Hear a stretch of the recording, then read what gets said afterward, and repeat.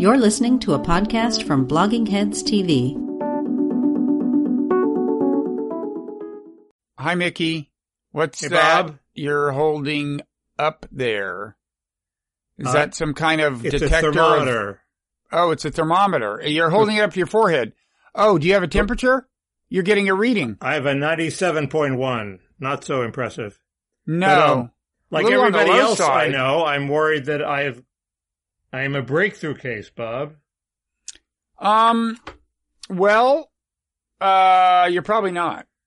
Although we have learned that there are a lot of those. I mean, the efficacy rate of, I think it's, of like Pfizer, Moderna vaccines, maybe Pfizer, they're now saying is more like 50-60% against Delta. 42. 42? That's just, where is that from? That's just one study. Well, it's one study, but it's a study. Yeah, but you're picking the most depressing Yeah, study. that's the lowest one that's around. One of us said this was going to happen. The conventional wisdom on the vaccines is now, breakthroughs are really rare. If you're vaxxed, the breakthrough is really rare. But let's face it, we're all going to get this at some point. Okay. And there's a certain contradiction between those two, right? If the vaccine is so fucking effective, why are we all going to get it at some point? I haven't heard. You mean the same people have been saying both of those things? I've been seeing authorities who are the responsible people who were saying everybody should get vaxxed, which I agree with. Also they try to cling to this rare business at the same, because they don't want to admit that the vax might not be perfect, which is stupid. At the same time as they sort of say, they go to the opposite extreme and say, well, we're all going to get it. We're going to meet the virus. That's the euphemism. We're going to meet the virus at some point. Like meet the parents? And we want to get it as late as possible because there'll be therapeutics and et cetera, et cetera. And that it will slow down the growth of variants. So meet the virus, what does that mean exactly?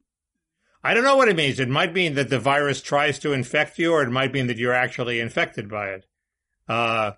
It's a vague word. It was used in this very good, I think, David Wallace Wells piece in the New York Magazine that basically said, look, let's drop this bullshit about how the virus is rare. I'm still holding out that I'm still trying not to get it. I mean, I want to be the last guy who doesn't get it because there are all these studies showing it does brain damage, and fuck, I need all the brain I can get. I was going to point that out. Yeah, I mean, I don't think it's all that hard to not get it. You just have to stay in your lush Beverly Hills home and talk to people like me on Zoom. And, you know, I'd rather have brain damage. Abandon your wild ways. No, I'm chafing at that. I don't know if I could take that. Plus, there'd be a lot of disappointed people out there who are, you know, currently indulging in your wild ways with you. Well, Bob, one day the cold open is going to be me as Hunter Biden, or have I already done that?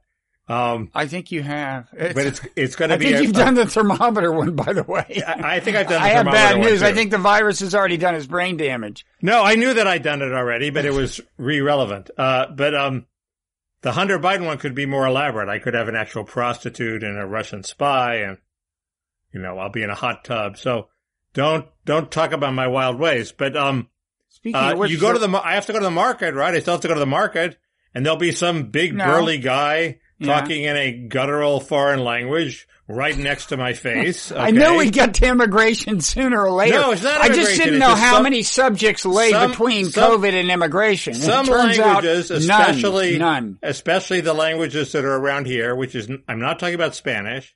Right. I'm talking about Middle Eastern and some sort of Slavic languages where they have these guttural outbursts, are obviously more effective at spreading the virus than people who talk in with more mellifluous, non-guttural Latin languages. It's just clear.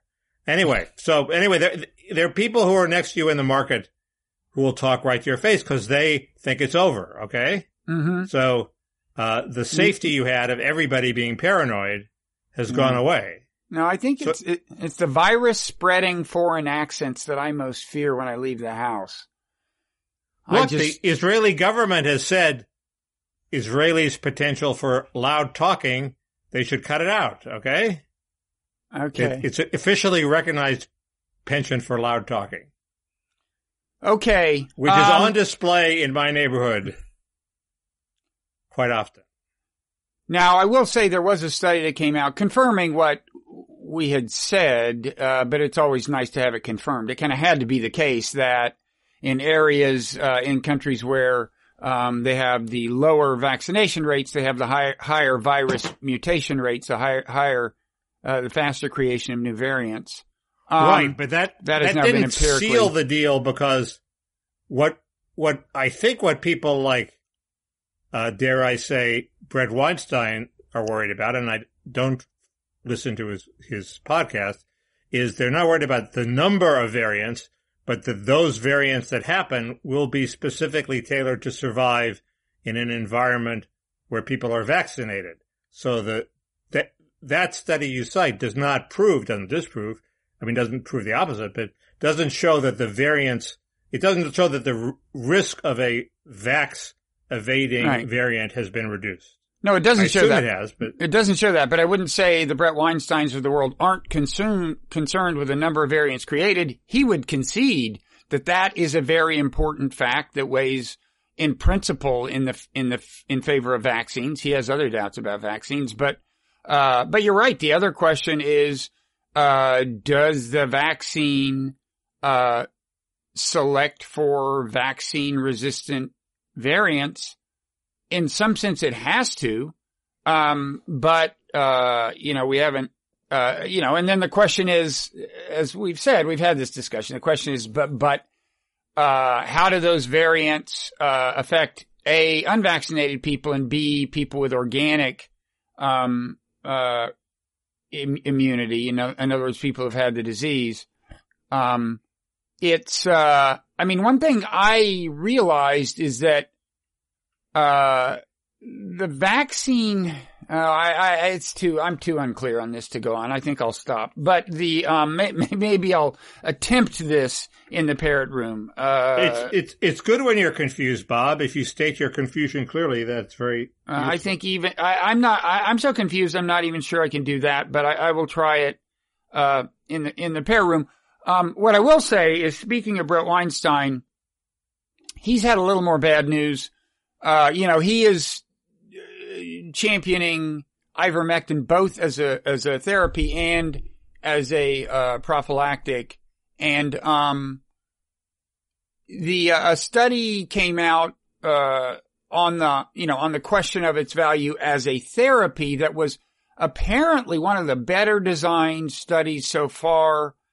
Double blind, randomized, 1,500 people, that's a lot. And it showed no effect whatsoever on rate of hospitalization. I haven't seen a lot of pushback to that. It seems to have been accepted.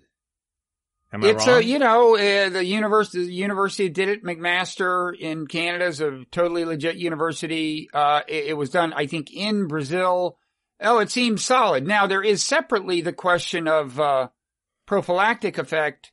But even there, one thing I realized, or I heard it from somebody, and apparently it's true, is that, one thing Brett keeps saying is, look, ivermectin, it's kind of can't lose, because we know it's been used so much as an antiparasitic over the years that we know it's safe.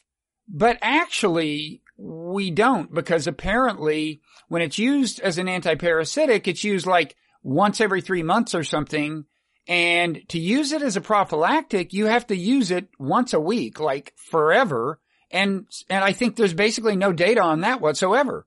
Right. So it's, I wouldn't now, I'm not ruling out. The studies are still kind of all over the place. I would not completely rule out that they wind up showing some prophylactic effect or some value as a therapy. But I also heard this pretty knowledgeable seeming guy say that, a big part of the evidence Brett and company cite on the prophylactic side is just bullshit, because when they point to these provinces in India where they used ivermectin, he says like the percentage of people who actually used it was like 2-3%. There's no way that could account for the things that Brett is claiming. Right. Somebody on my Twitter feed said Scope mouthwash is prophylactic. Specifically for this? No, that it has some chemical that it's also in a lot of other mouthwashes that kills germs in your throat. And hey, this is a germ in your throat, so you want to kill as many of them as possible. What do I know? There two other issues. One is there's a lot of fuss about Florida being a hot spot, and the cases are going up in Florida, but the deaths have turned a corner and have started to plummet. This is inexplicable to me because deaths are supposed to lag, and here they seem to be proceeding. So I just don't know what to make of this. One obvious possibility is that DeSantis is fudging the numbers because he's under political attack. But if that isn't happening, then what the hell is happening? Yeah, I saw that. It seems there was somewhere else where deaths seemed to be no longer the lagging indicator. It's hard to say. I mean, now in Britain, the thing that I was concerned about, it seemed like the descent of the caseload had stopped and had plateaued, and it's kind of gently rising. So that's kind of concerning. I guess it's possible that Florida has a lot of old people, so a high death rate, and maybe it's picked off all the easy targets, and so the death rate is falling because there's nobody left to kill. Could well be. Could be that it's now spreading among younger people. One thing about all of the, you've seen these various stories about kind of purporting to nail down the connection between vaccination rate and how fast the disease is spreading. I'm sure there is a relationship, but at the same time, these stories about how, well, if you look at the 10 states where it's spreading fastest, those are also, very low in vaccination. I mean, there is this confounding variable, which is that the southern states have low vaccination rates, and the southern states are also where it's very hot and people are using air conditioning and staying indoors. So right, the weather is sort of always overlooked as a potential variable. Everybody says, well, it's concentrated in the South. Well, that could be because the South is a lot hotter than anywhere else. I mean, but it happened last summer. The South had a bad spell last summer as well, and that was one purported explanation. The other thing that's happening in Florida, and I think in another state I looked at, is that the RO number is falling. It's below 1 now in Florida. Oh, well, that's what you want. Which is what you want, but how does that jibe with the cases increasing?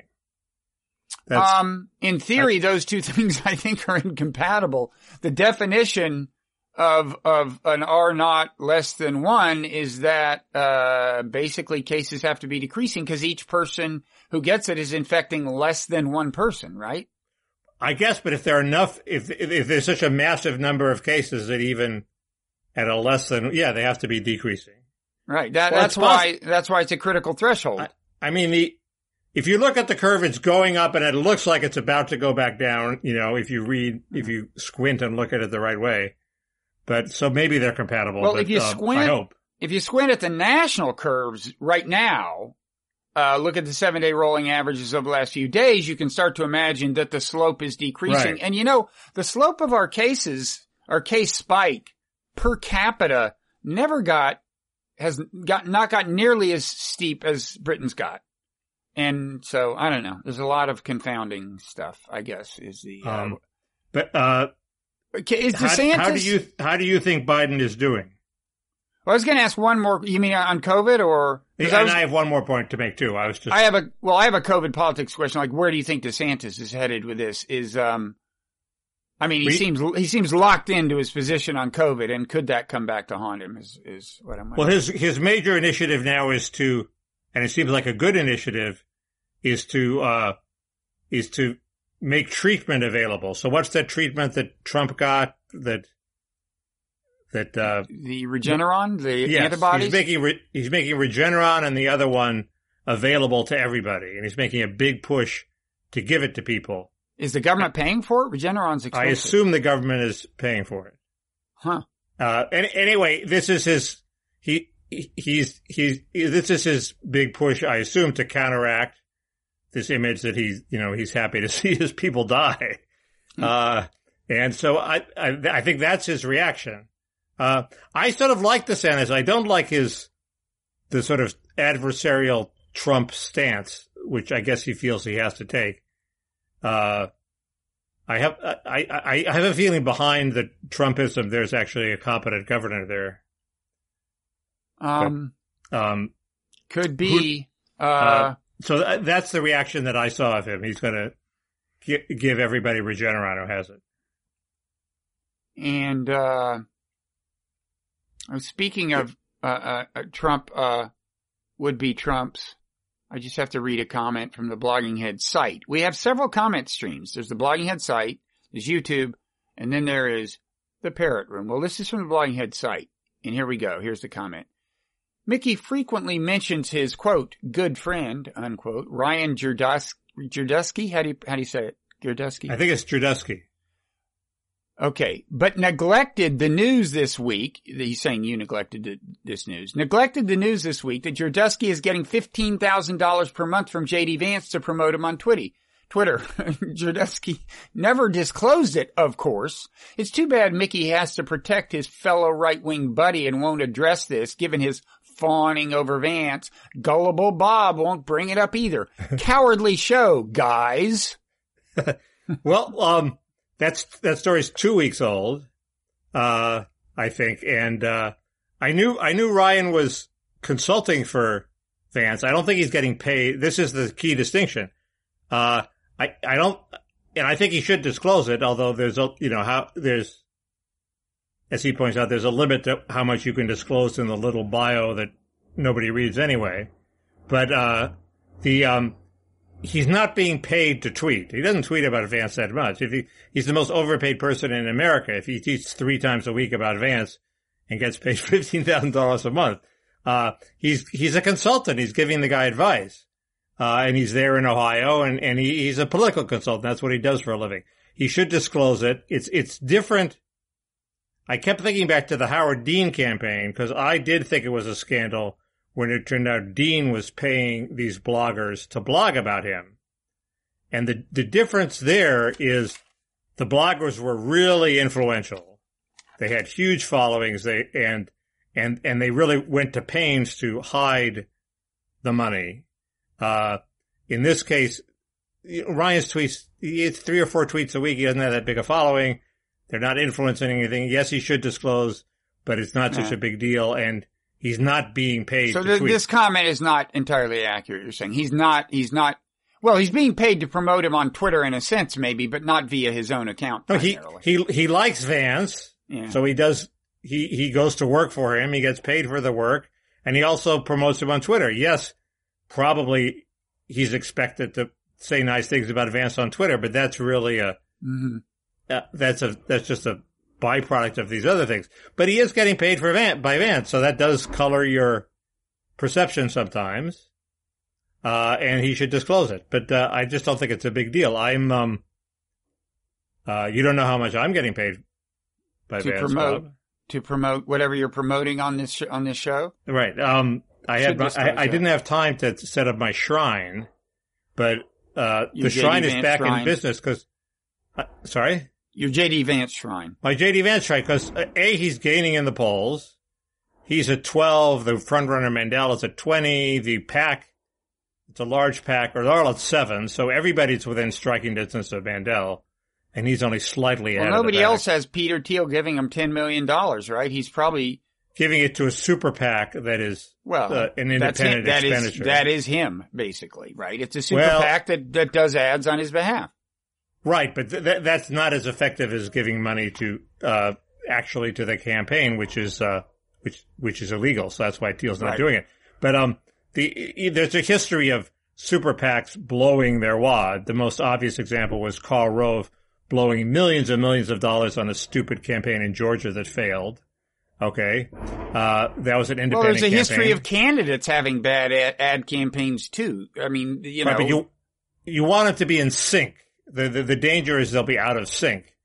The Kerry campaign, there was a huge independent expenditure campaign that actually contradicted some of the things that Kerry said because it's illegal for them to coordinate. And it's hard to believe that they can't coordinate, but sometimes they actually can't. By the way, there was a Kerry clip circulating. You know, his famous, from when he was in his 20s, I think, and was just back from Vietnam, I guess, but had already somehow turned himself into a national figure and was testifying before Congress and said, "Who wants to be the last man to die for a lost cause?" Whatever the quote is. You know the famous quote? Well, nobody in Afghanistan, apparently. Right. But you know the famous quote? I mean, what I was going to say was, yes, you should listen to that clip. I mean, his accent was totally different than, I don't know if it's like a JFK impersonation or an authentic kind of Brahmin accent, Boston Brahmin accent, or some combination of the two or what, but it's weird. It's not the way he talks now. What's that? What is it now? It's got some of that in it, but it wasn't it seemed so much more theatrical back then.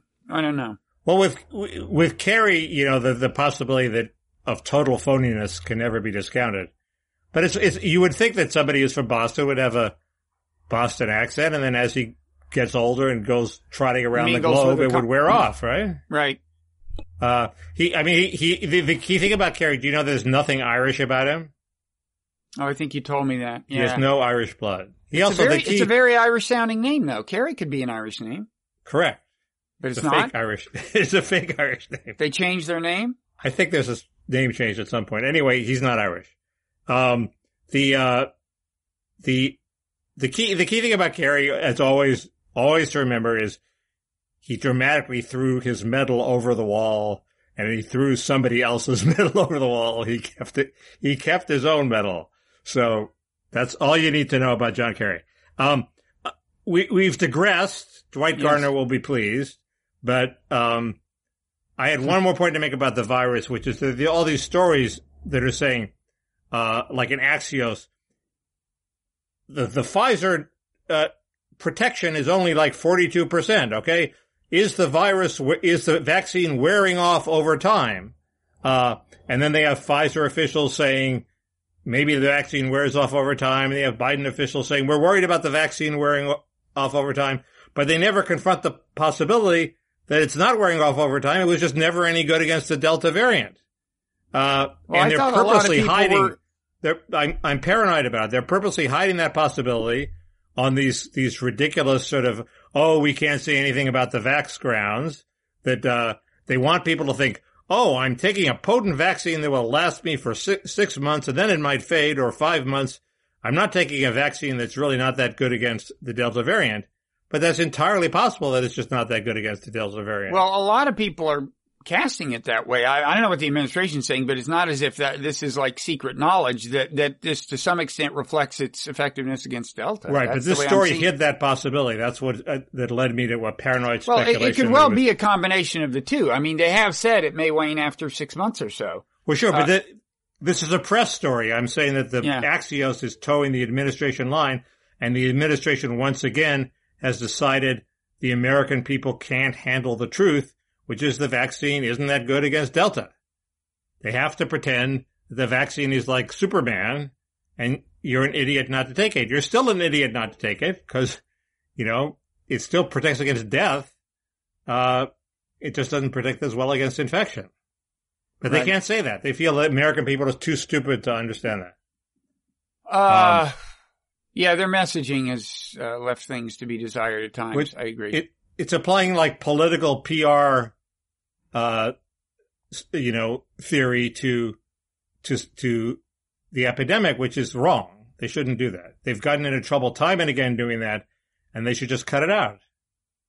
Anyway, what can I say? Yeah, I mean, the thing is, I assume their rationale is we would indeed be better off if more people had been vaccinated. In fact, if we had, if the uptake of the vaccine had been as high as it could have been given the supply of vaccines, we might well be in a totally different world now. It may be that the reason now it's starting to look like maybe, autumn isn't going to be what we thought it was, which is everybody going back to school and blah, blah, blah, is because of these people who resisted the vaccination. That's quite plausible.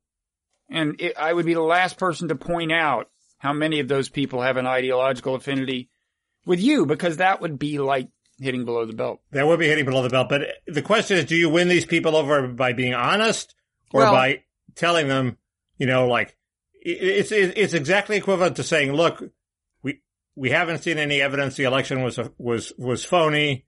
Biden got all these votes. He won, versus saying, you must admit that this was the freest and fairest election. And people just say, no, fuck you. Okay.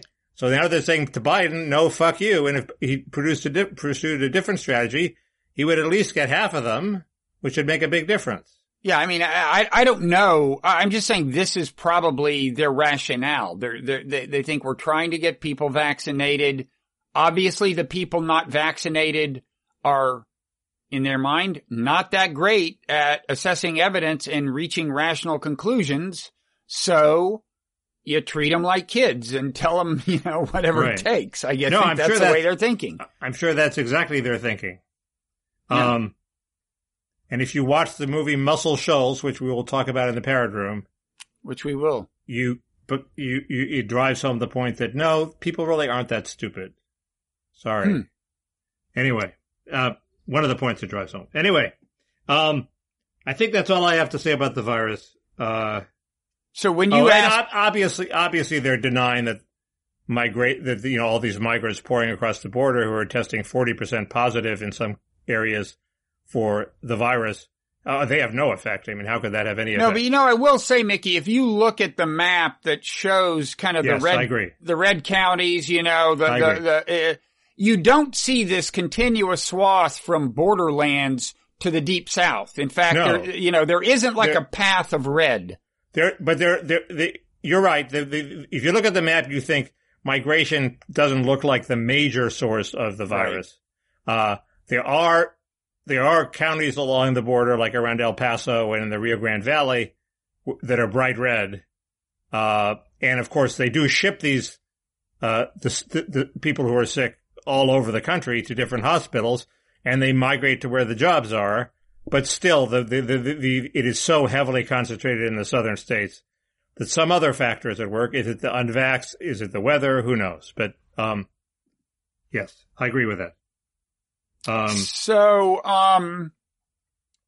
What else? When you ask, how do I think Biden's doing? You were talking about with respect to COVID or more generally? With the virus, everybody's saying, oh, his favorability is going down even as he wins his bipartisan infrastructure plan in the Senate.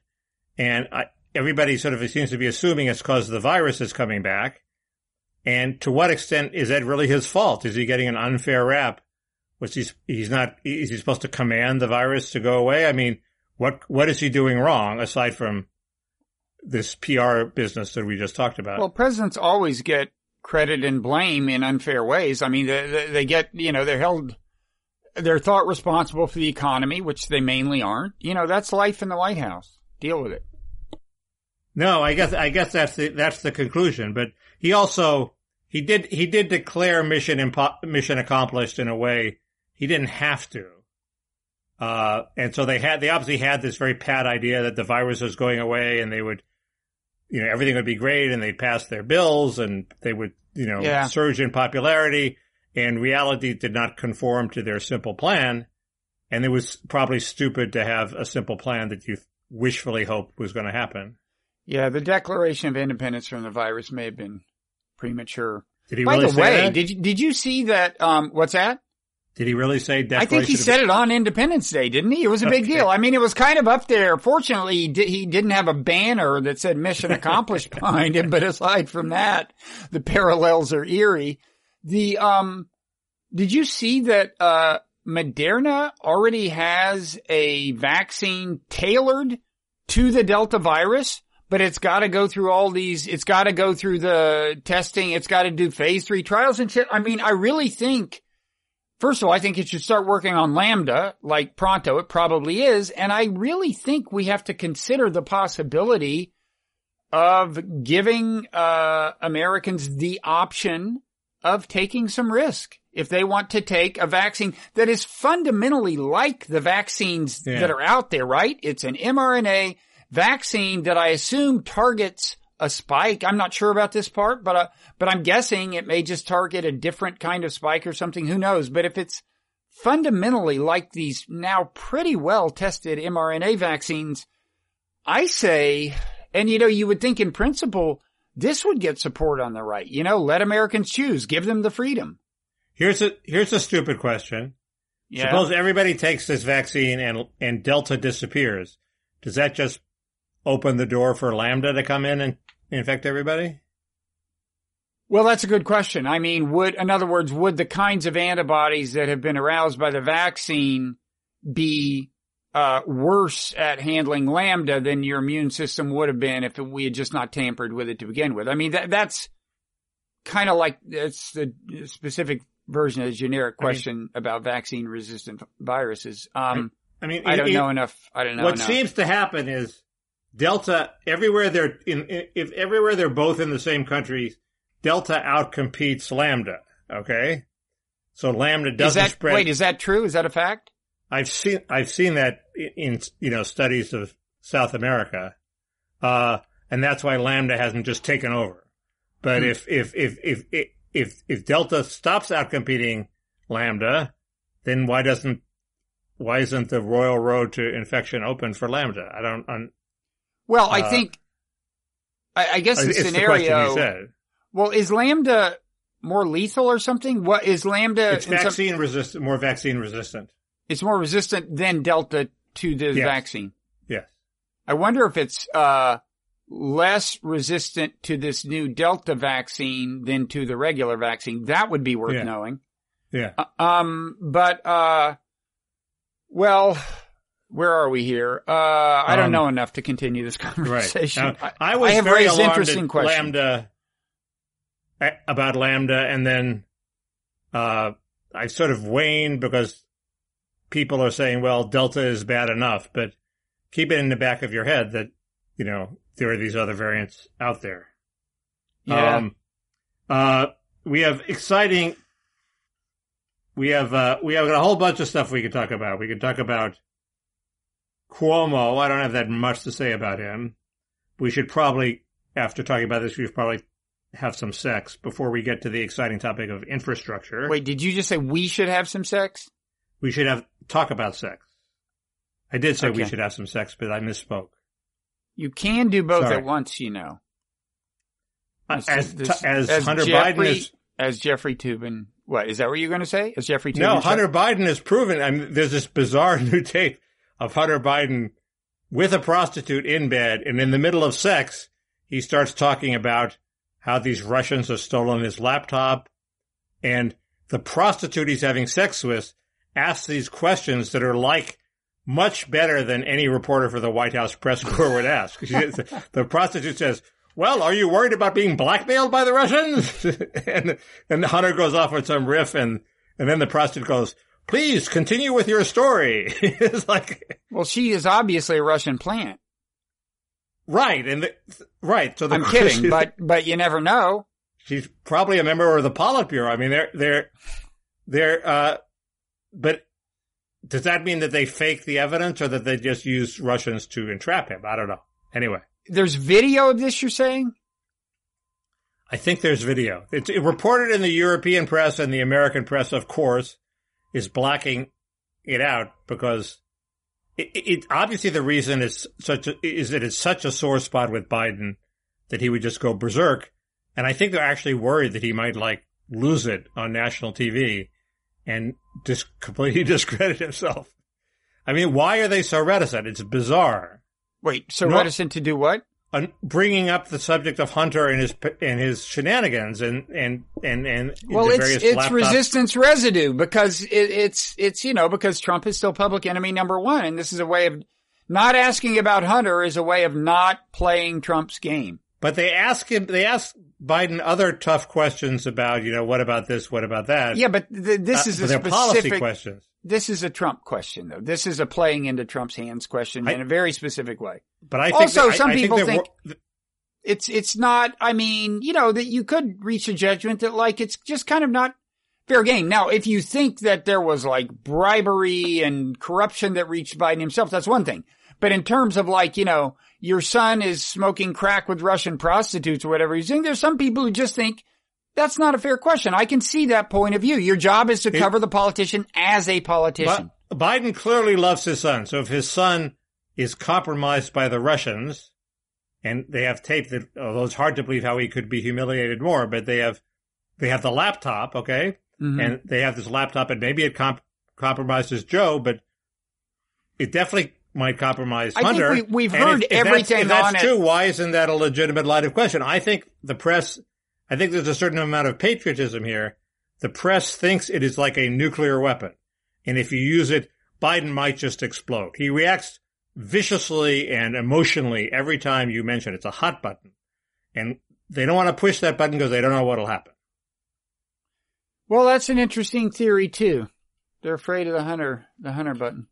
I would say, I mean, in terms of like what there could be on the laptop, I think we know pretty much the most damning stuff about Biden himself that could be on the laptop. I mean, this was in the possession of Rudy Giuliani for weeks and weeks. This is another laptop. He kind of showed us his highlight. Wait, there's a second laptop? It's a third laptop, Bob. Oh, geez, come on. No, this is ridiculous. There are 3 laptops. This is the third laptop. And somebody got a hold of all of them?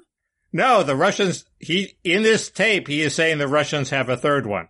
Now, is the whole tape fake? I don't know how would you fake Hunter Biden? It's a deep fake. Maybe it's a deep fake. It's a deep fake sex tape. We need to find this prostitute and get her into the White House press briefing room. Into the Parrot Room. You talk about your business model. Tough questions finally for a We need to either get an exclusive interview with her in the Parrot Room or at least get our hands on some Hunter Biden videos to show in the Parrot Room. At patreon.com/Parrot Room, folks. These things may happen there. We don't know. They may. Any given Friday, the Parrot Room just may be Hunter, wall-to-wall Hunter, sex, drugs. How did I get off on this Hunter jag? I don't know. You have a tendency to do that. It's kind of like immigration and child credit. Oh, that reminds me. You saw the census data. Not only are whites declining proportionally, the actual raw number of whites in America has declined. Now, I wonder to what extent is this people with some degree of mixed ancestry now deciding they don't want to be thought of as white and claiming mixed ancestry. But I've seen that theory, and even proponents of the theory say it can't explain all of it, although you never know. The proponents of the theory may be using it to thump for natalism. Oh, I know what. Okay, I know how I got off on the tangent. I'll go take a tangent to go back to the original topic. And this will get rid of the JD Vance subject. Excellent. One of my readers, I've been worried that he's off on this natalist jag. He wants more births, and this census would just play into that, right? The declining whites, so that he would hit the subliminal button among white voters that, gee, we need to have more babies, despite the fact that none of these child credit schemes has much effect on however many babies you have. But and it's a worldwide phenomenon, blah, blah, blah. But one of my readers commented on Twitter, he went and saw JD Vance at a small group in Ohio, and he didn't mention natalism. He mentioned the obvious issues: immigration, inflation, critical race theory, and there was one other, and so it was a very sensible. Actually, on the stump, it was a very sensible campaign, which is why I was going to resurrect my JD Vance shrine. Anyway, so that's JD Vance. Well, as long as we're on the subject of Trumpists, there's this little Tucker Carlson item. He says that the NSA has been spying on him and is planning to leak whatever they found. Now, to me, this means one of two things. Either the NSA actually has been spying on him, or he's making it up but knows that something damaging about him is going to be leaked, which I find a kind of appetizing prospect. Don't you think the latter is a real possibility? I tell you, I work for the guy, right? Yep. And I know people who know him and like him. I have never heard anything there's no scuttlebutt the way there is scuttlebutt about some people. You mean there aren't damaging disclosures out there? I've heard no rumblings of them. I'm the last to know in many cases. So, he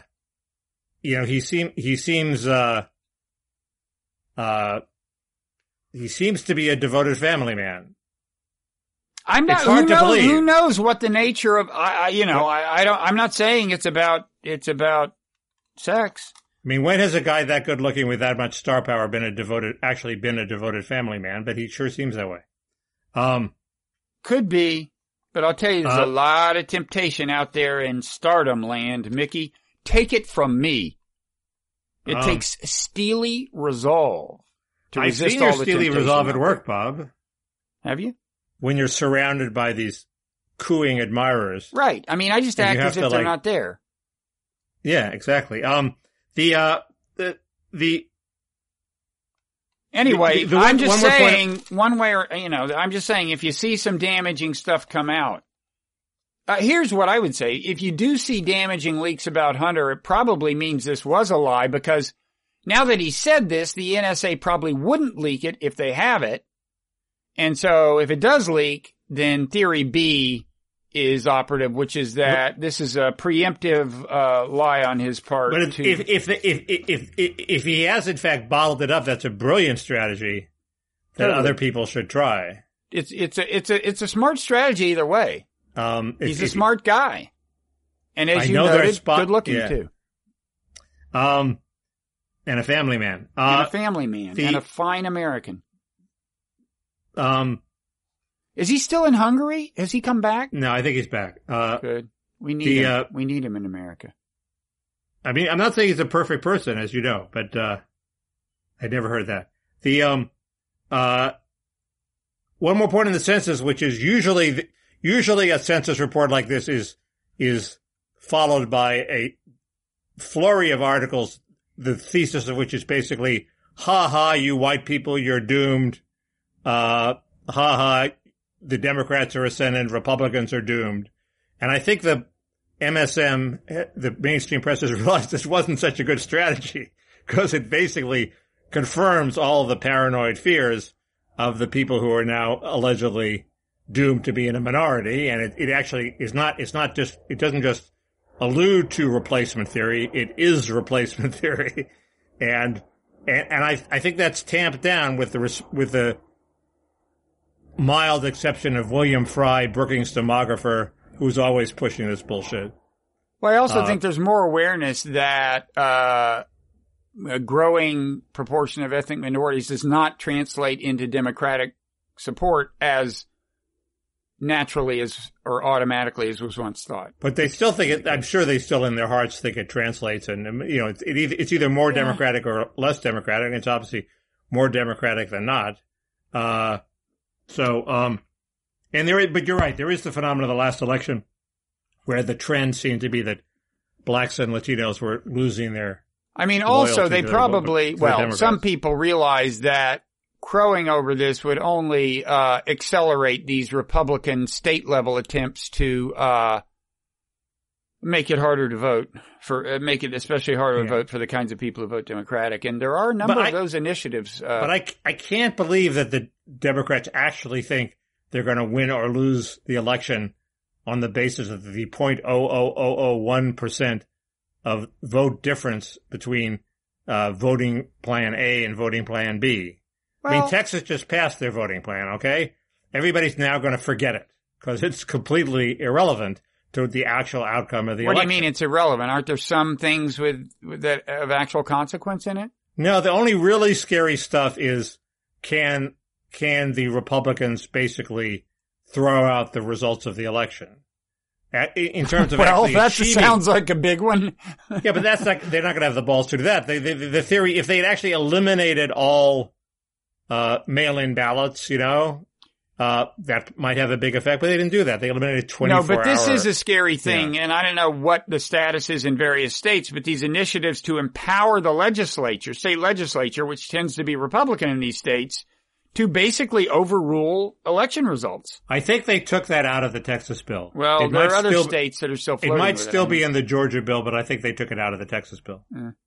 So anyway, the Democratic paranoia about Republican voting schemes seems completely manufactured, as you know, to get rid of the filibuster so they can do other things like pass an amnesty. Anyway. So before this is over, we should probably talk about Afghanistan and maybe infrastructure and a little about Cuomo. I can give a very quick thing about infrastructure, but let's talk about Afghanistan first. Okay. So do you want to, chide you go first. Those of us who have been advocating withdrawal? Well, we've both been advocating withdrawal. Yeah. So I thought you were already starting to try to erase that fact about your past. No, I just, there's withdrawal and there's humiliation, and we seem to be on the track for plan B. Okay, but I would say, I mean, obviously a lot of bad things are going to follow from Taliban being in charge of more and more territory, quite possibly all of it before long. You're getting reports, summary executions, you're getting reports of, women being forced to marry Taliban, in other words, basically rape. Taliban's denying this, but I'm sure at least some of both of these things are going on.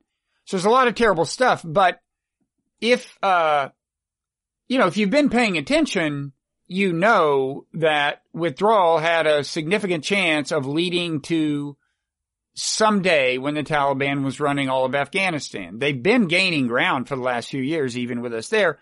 And if you look at the various ways you could wind up with the Taliban running all of Afghanistan, there are worse ways than a bunch of cities being surrendered without a lot of violence, right? Like Syria-type civil war. That would be a lot worse.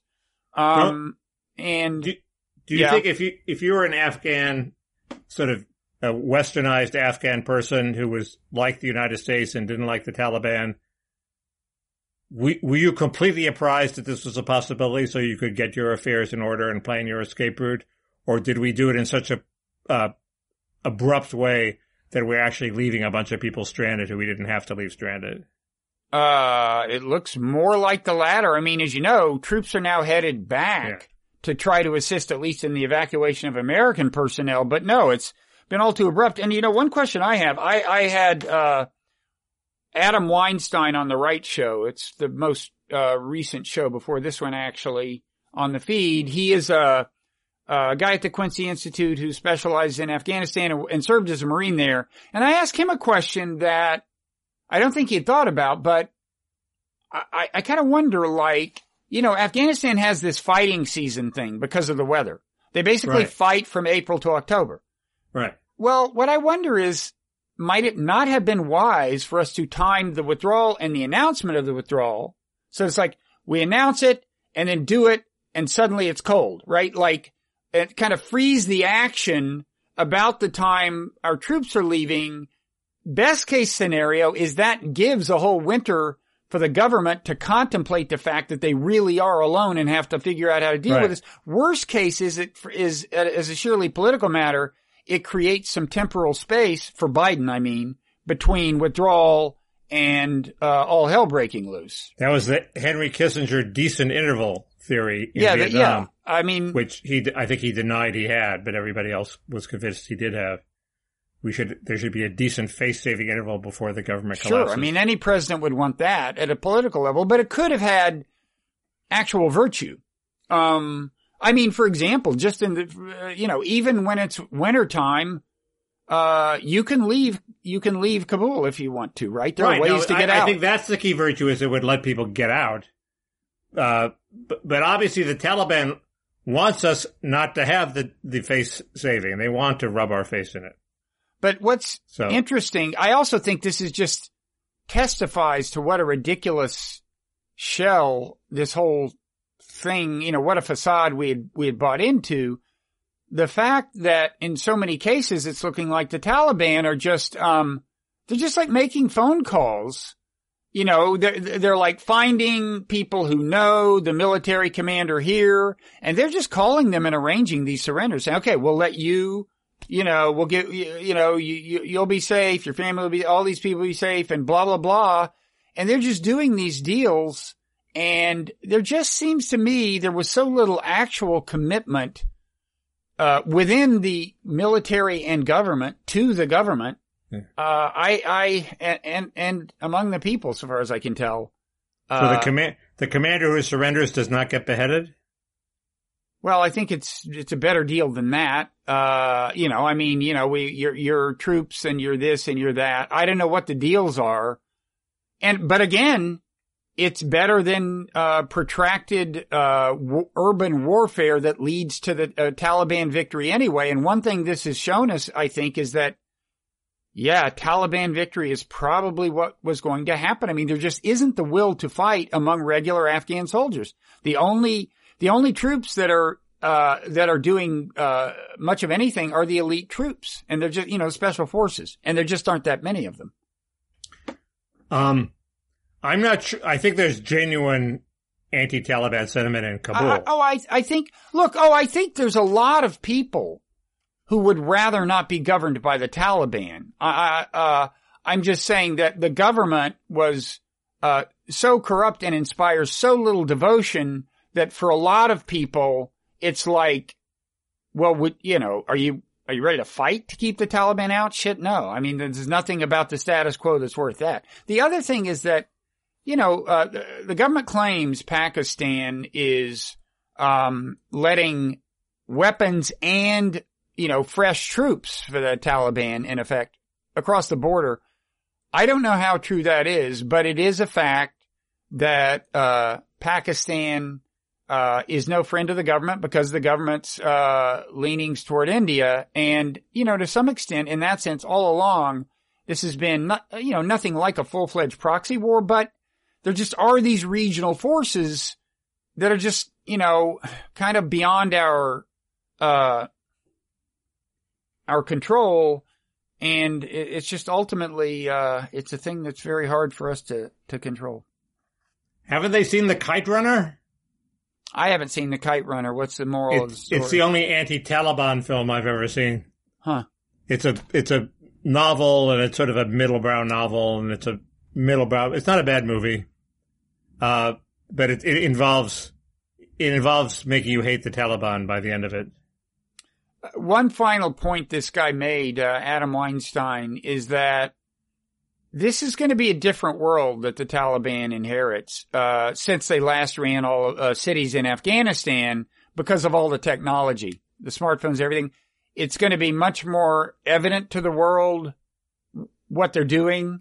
In fact, if anything, we may get an exaggerated notion of some of the bad stuff they're doing because there will be people who very much want to get it out and it will go viral on social media. But also it's going to be, at least initially, harder for them to tamp down, dissent and stuff because of this technology. Now, in the long run, don't say I didn't call this, but in the long run, China is going to want to do business with the Taliban because they want to make sure that Muslims in their West, including the Uyghurs, cannot use Afghan territory or people in Afghan synergistically, people who might be sympathetic.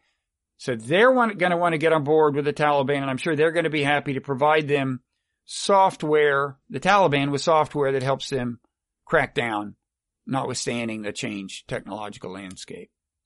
But why wouldn't the Taliban try to foment unrest in the Muslim areas of China? Because that's another thing Adam said, is like, they're very inward looking. They don't have aspirations to conquer the world. And for the same reason, it doesn't bother them that much when foreign nations refuse to recognize them because they're so barbaric. They want to govern Afghanistan. What? And they're not like ISIS. They're not like Al Qaeda. Now there's reason to worry about whether they will do business with Al Qaeda, but, because Al Qaeda does still purport to want to inflict terrorism on the United States. But he said the Taliban are a very inward looking movement. But, I don't know. It just seems to me, if Al Qaeda was, in Afghanistan before, they would they do have global ambitions, and maybe they will stoke them from that territorial base. And what's China going to do? They're not going to invade Afghanistan. They're going to be the third great power to lose a war in Afghanistan. So you're imagining Al Qaeda I just think doing business with the Uyghurs? Yeah. I hadn't thought about that. Now, the Taliban are very anti-ISIS, by the way. They'll fight them. That's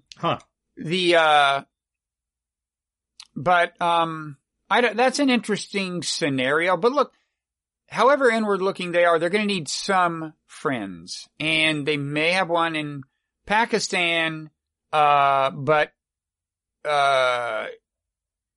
China is a natural because of what China wants from them and because of, China's tension with India and one thing you'll hear if this happens and the Taliban, become kind of close friends of China's is that, oh my God, Biden has ceded, Cold War type rhetoric. Oh God, now China has Afghanistan. It used to be Russia. Oh no.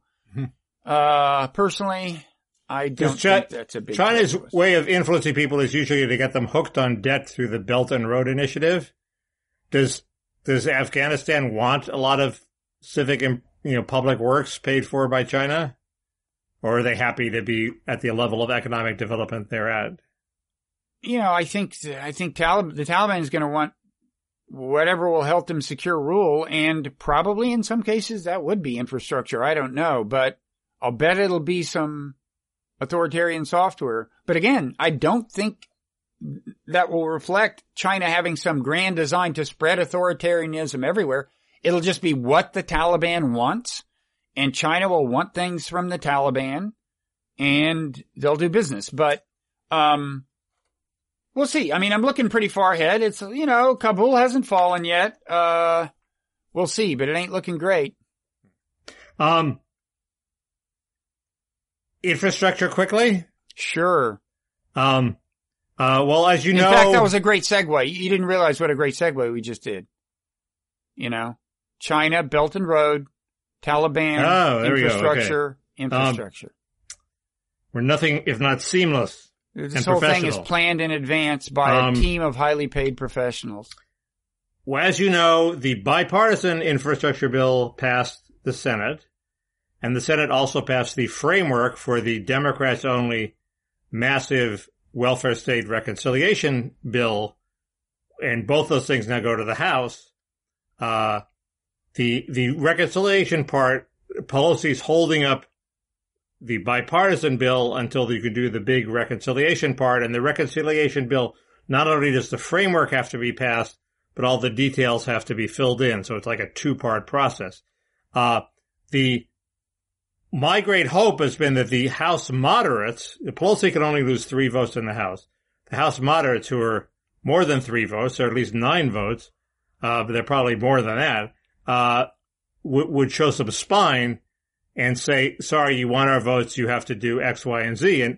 But my hope is that they'll start throwing crap out of the Democrats only bill, so that they'll throw out the child tax credit, they'll throw out the immigration amnesty, they'll maybe throw out a bunch of other, ill-considered provisions.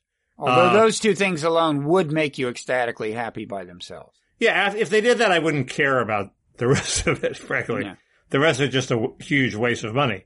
But, or as a friend of mine put it, it's just gunk. It's just liberal gunk. It's not like we are passing Medicare. I think I've made this point before. We are passing Social Security.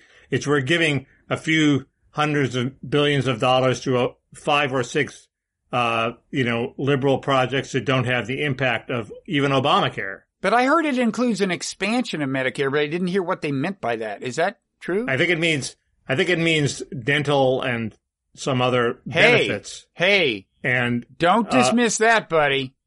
I'm not dismissing that, but I would. There's also talk about lowering. That would make me super happy because I'm headed toward Medicare at an alarming rate. There's also talk about lowering the Medicare age. And that part is not going to happen, we don't think. But they're going to make some efforts at doing that. But everybody thinks that's going to go by the boards. And David Dayen of the what is it? It's whatever American Prospect, whatever Kuttner's magazine is.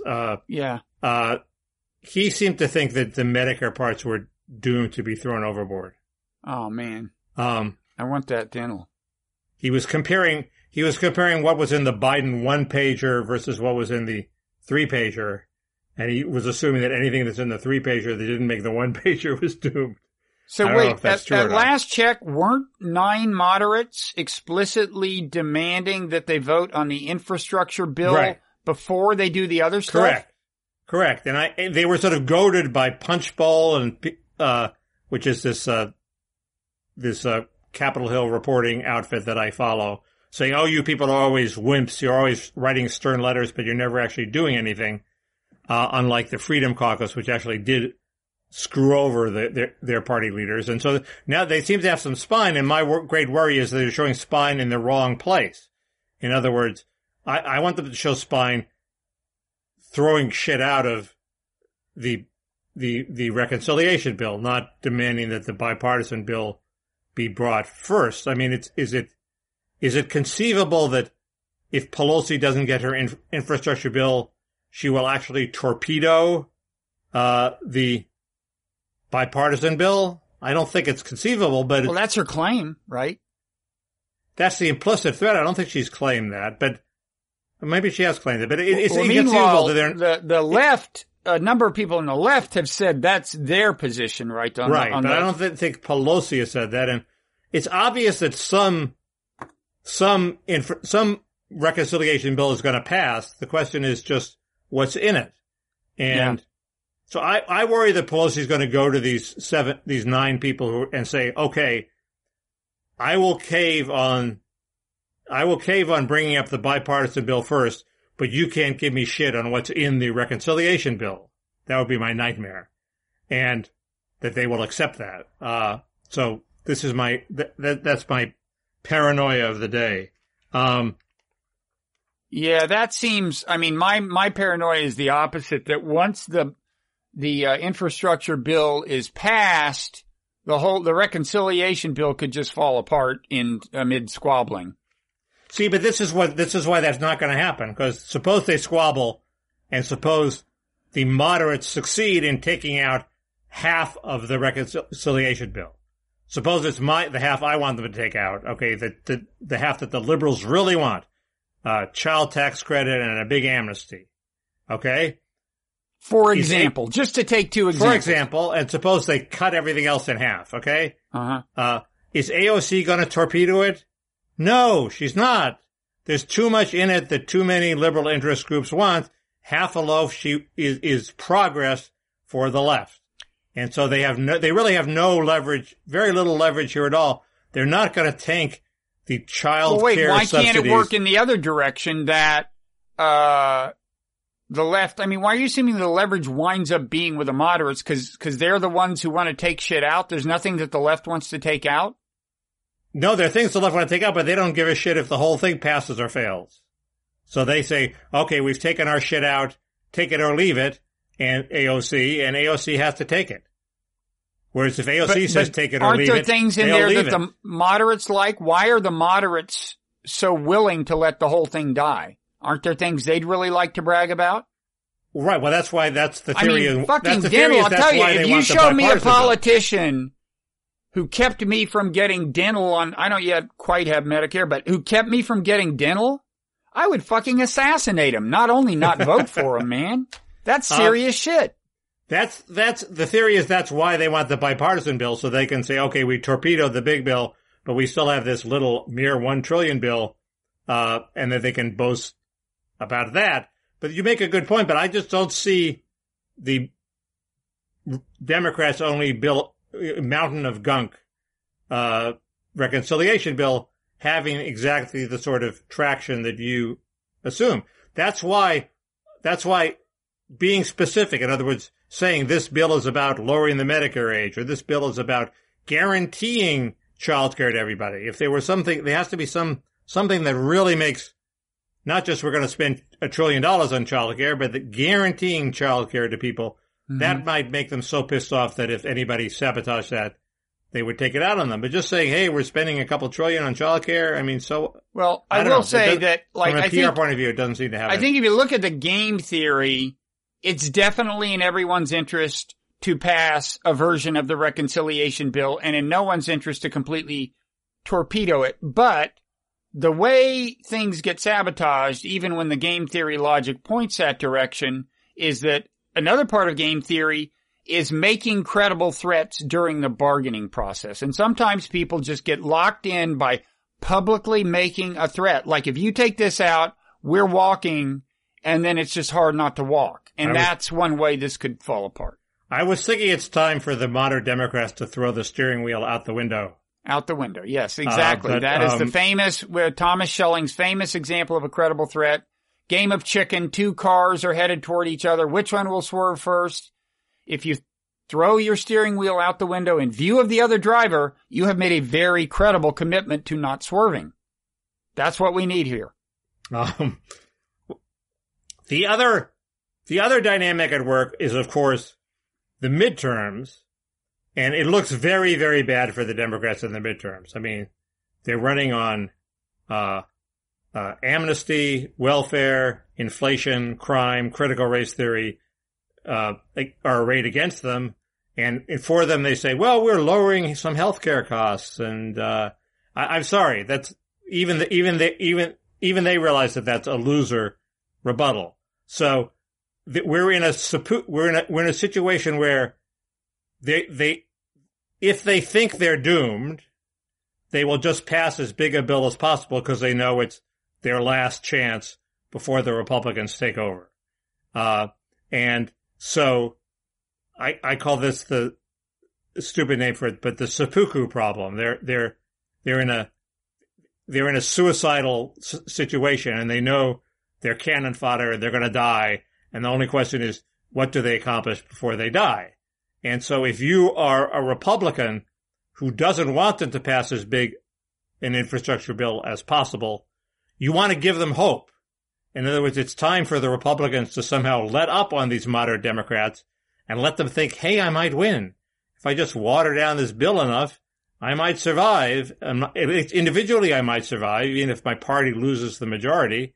And so you want to somehow get the message to the Democrats that, hey, our candidates really stink. It's really not that bad for you. You might actually pull it out. And I don't know how they do that, but that's clearly what is in order. I don't know how they do it either. Somehow talk down yourself. Well, there's a long tradition of talking down your chances. It's not that much, doesn't happen that much in politics. It happens in sports all the time. But, yeah, I wonder why more athletes don't do it. It's like they always minimize their injuries. I'd be like, yeah, my knee is just toast, man. I don't know how I'm going to make it in this tennis match. That would be my strategy. And nobody ever does it in politics because of the Rove bandwagon theory that winners win. People who seem like winners win. Yeah, I think in retrospect, maybe the mistake we have both made throughout our careers is to not claim that we were winners, Mickey. But, we've been going like well over an hour. So we need to, maybe we should say a word about Cuomo and then head to the Parrot Room. Sure. Cuomo, I have two obvious points. One is, the reason he quit is because he doesn't think he's dead. He thinks he can make a comeback if he quits now. He is kind of acting like it. And he got Chuck Todd to say, he can make a comeback. And point number two, the case against him isn't the horrors in his Chamber of Horrors that have come out so far aren't that bad. He's not Harvey Weinstein. He's not Harvey Weinstein. And the media is doing a disservice to the victims of Harvey Weinstein to pretend that they're similar to the victims of Cuomo. It's Weinstein. This is why all other people who spell their name that way now pronounce it Weinstein, because Harvey is Weinstein. Okay. Anyway, now I will say that the woman who had been identified as administrative assistant number 1 or something, did you see her interview on CBS? No. Well, again, you're right. It's not Harvey Weinstein because, after he grabs her breast and she just kind of, walks away or something, he lets it go at that. Whereas Harvey Weinstein would be like begging and pleading and standing between her and the door and all this shit and saying she'll never work in this town again. Right. There's the she'll never work in this town again, and it's a threat he made good on. But he still, destroyed when you hear that careers woman, of women who wouldn't sleep with him. That's a level of evil beyond what Cuomo was accused of. That said, that interview was not very good for him. And I kind of looked at it and thought maybe this is what pushed him over the edge toward resignation. He just realized this is going to go on for a long time. Right, but I think he also realized that it's not so bad that people will never forget it. In other words, 5 years from now, they say, well, yeah, he had to quit. What was that all about? He's 63, Mickey. I mean, 5 years, he could, he'll be in, his faculties will still be with him, but, he won't have Medicare dental. I'll have to pay those bills somehow. That's a good point. Yeah. I mean, that is probably, I wouldn't forgive him for this for Medicare dental, but I would have to think about it. I gotta say. His political position, as I think I said, is not that bad. He's just a horrible person. I don't know. I just don't, I don't really see it. What does he do? What does he announce he's running for? And why does the media see? I don't think in 5 years is the media gonna be, forgiving and forgetting. I don't think so. I don't think they're gonna give him the time of day. Ambassador Cuomo? Yeah, but exactly. What president wants that? Who wants that? That well, argument? It's weird. In everybody's been resurrected in the Democratic Party except for Gary Hart, who mysteriously. Well, Al Franken hasn't been. But I think he will be.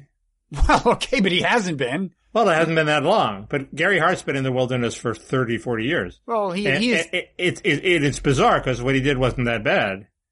Well, it was a different era. It was a different era. I mean, that's what's funny is that in one respect, that was a more conservative era in terms of what men could get away with. Cause it was just the fact that it was an extramarital affair. It wasn't at all about whether the advances were wanted or unwanted by Donna Rice.